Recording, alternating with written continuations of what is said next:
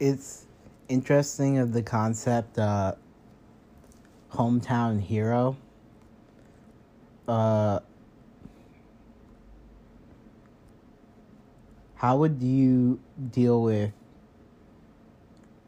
you were liked and popular in a different city or a different state or a different country than your hometown?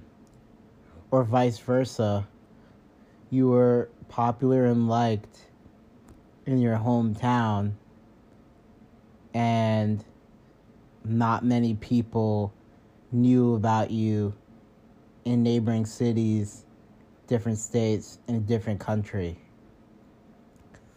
Which do you think is better? Do you think it's better to be popular where you live or be popular somewhere else? It's an interesting topic to think about.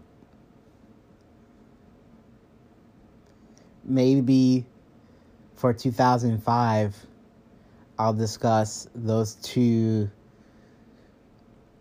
opposing possibilities.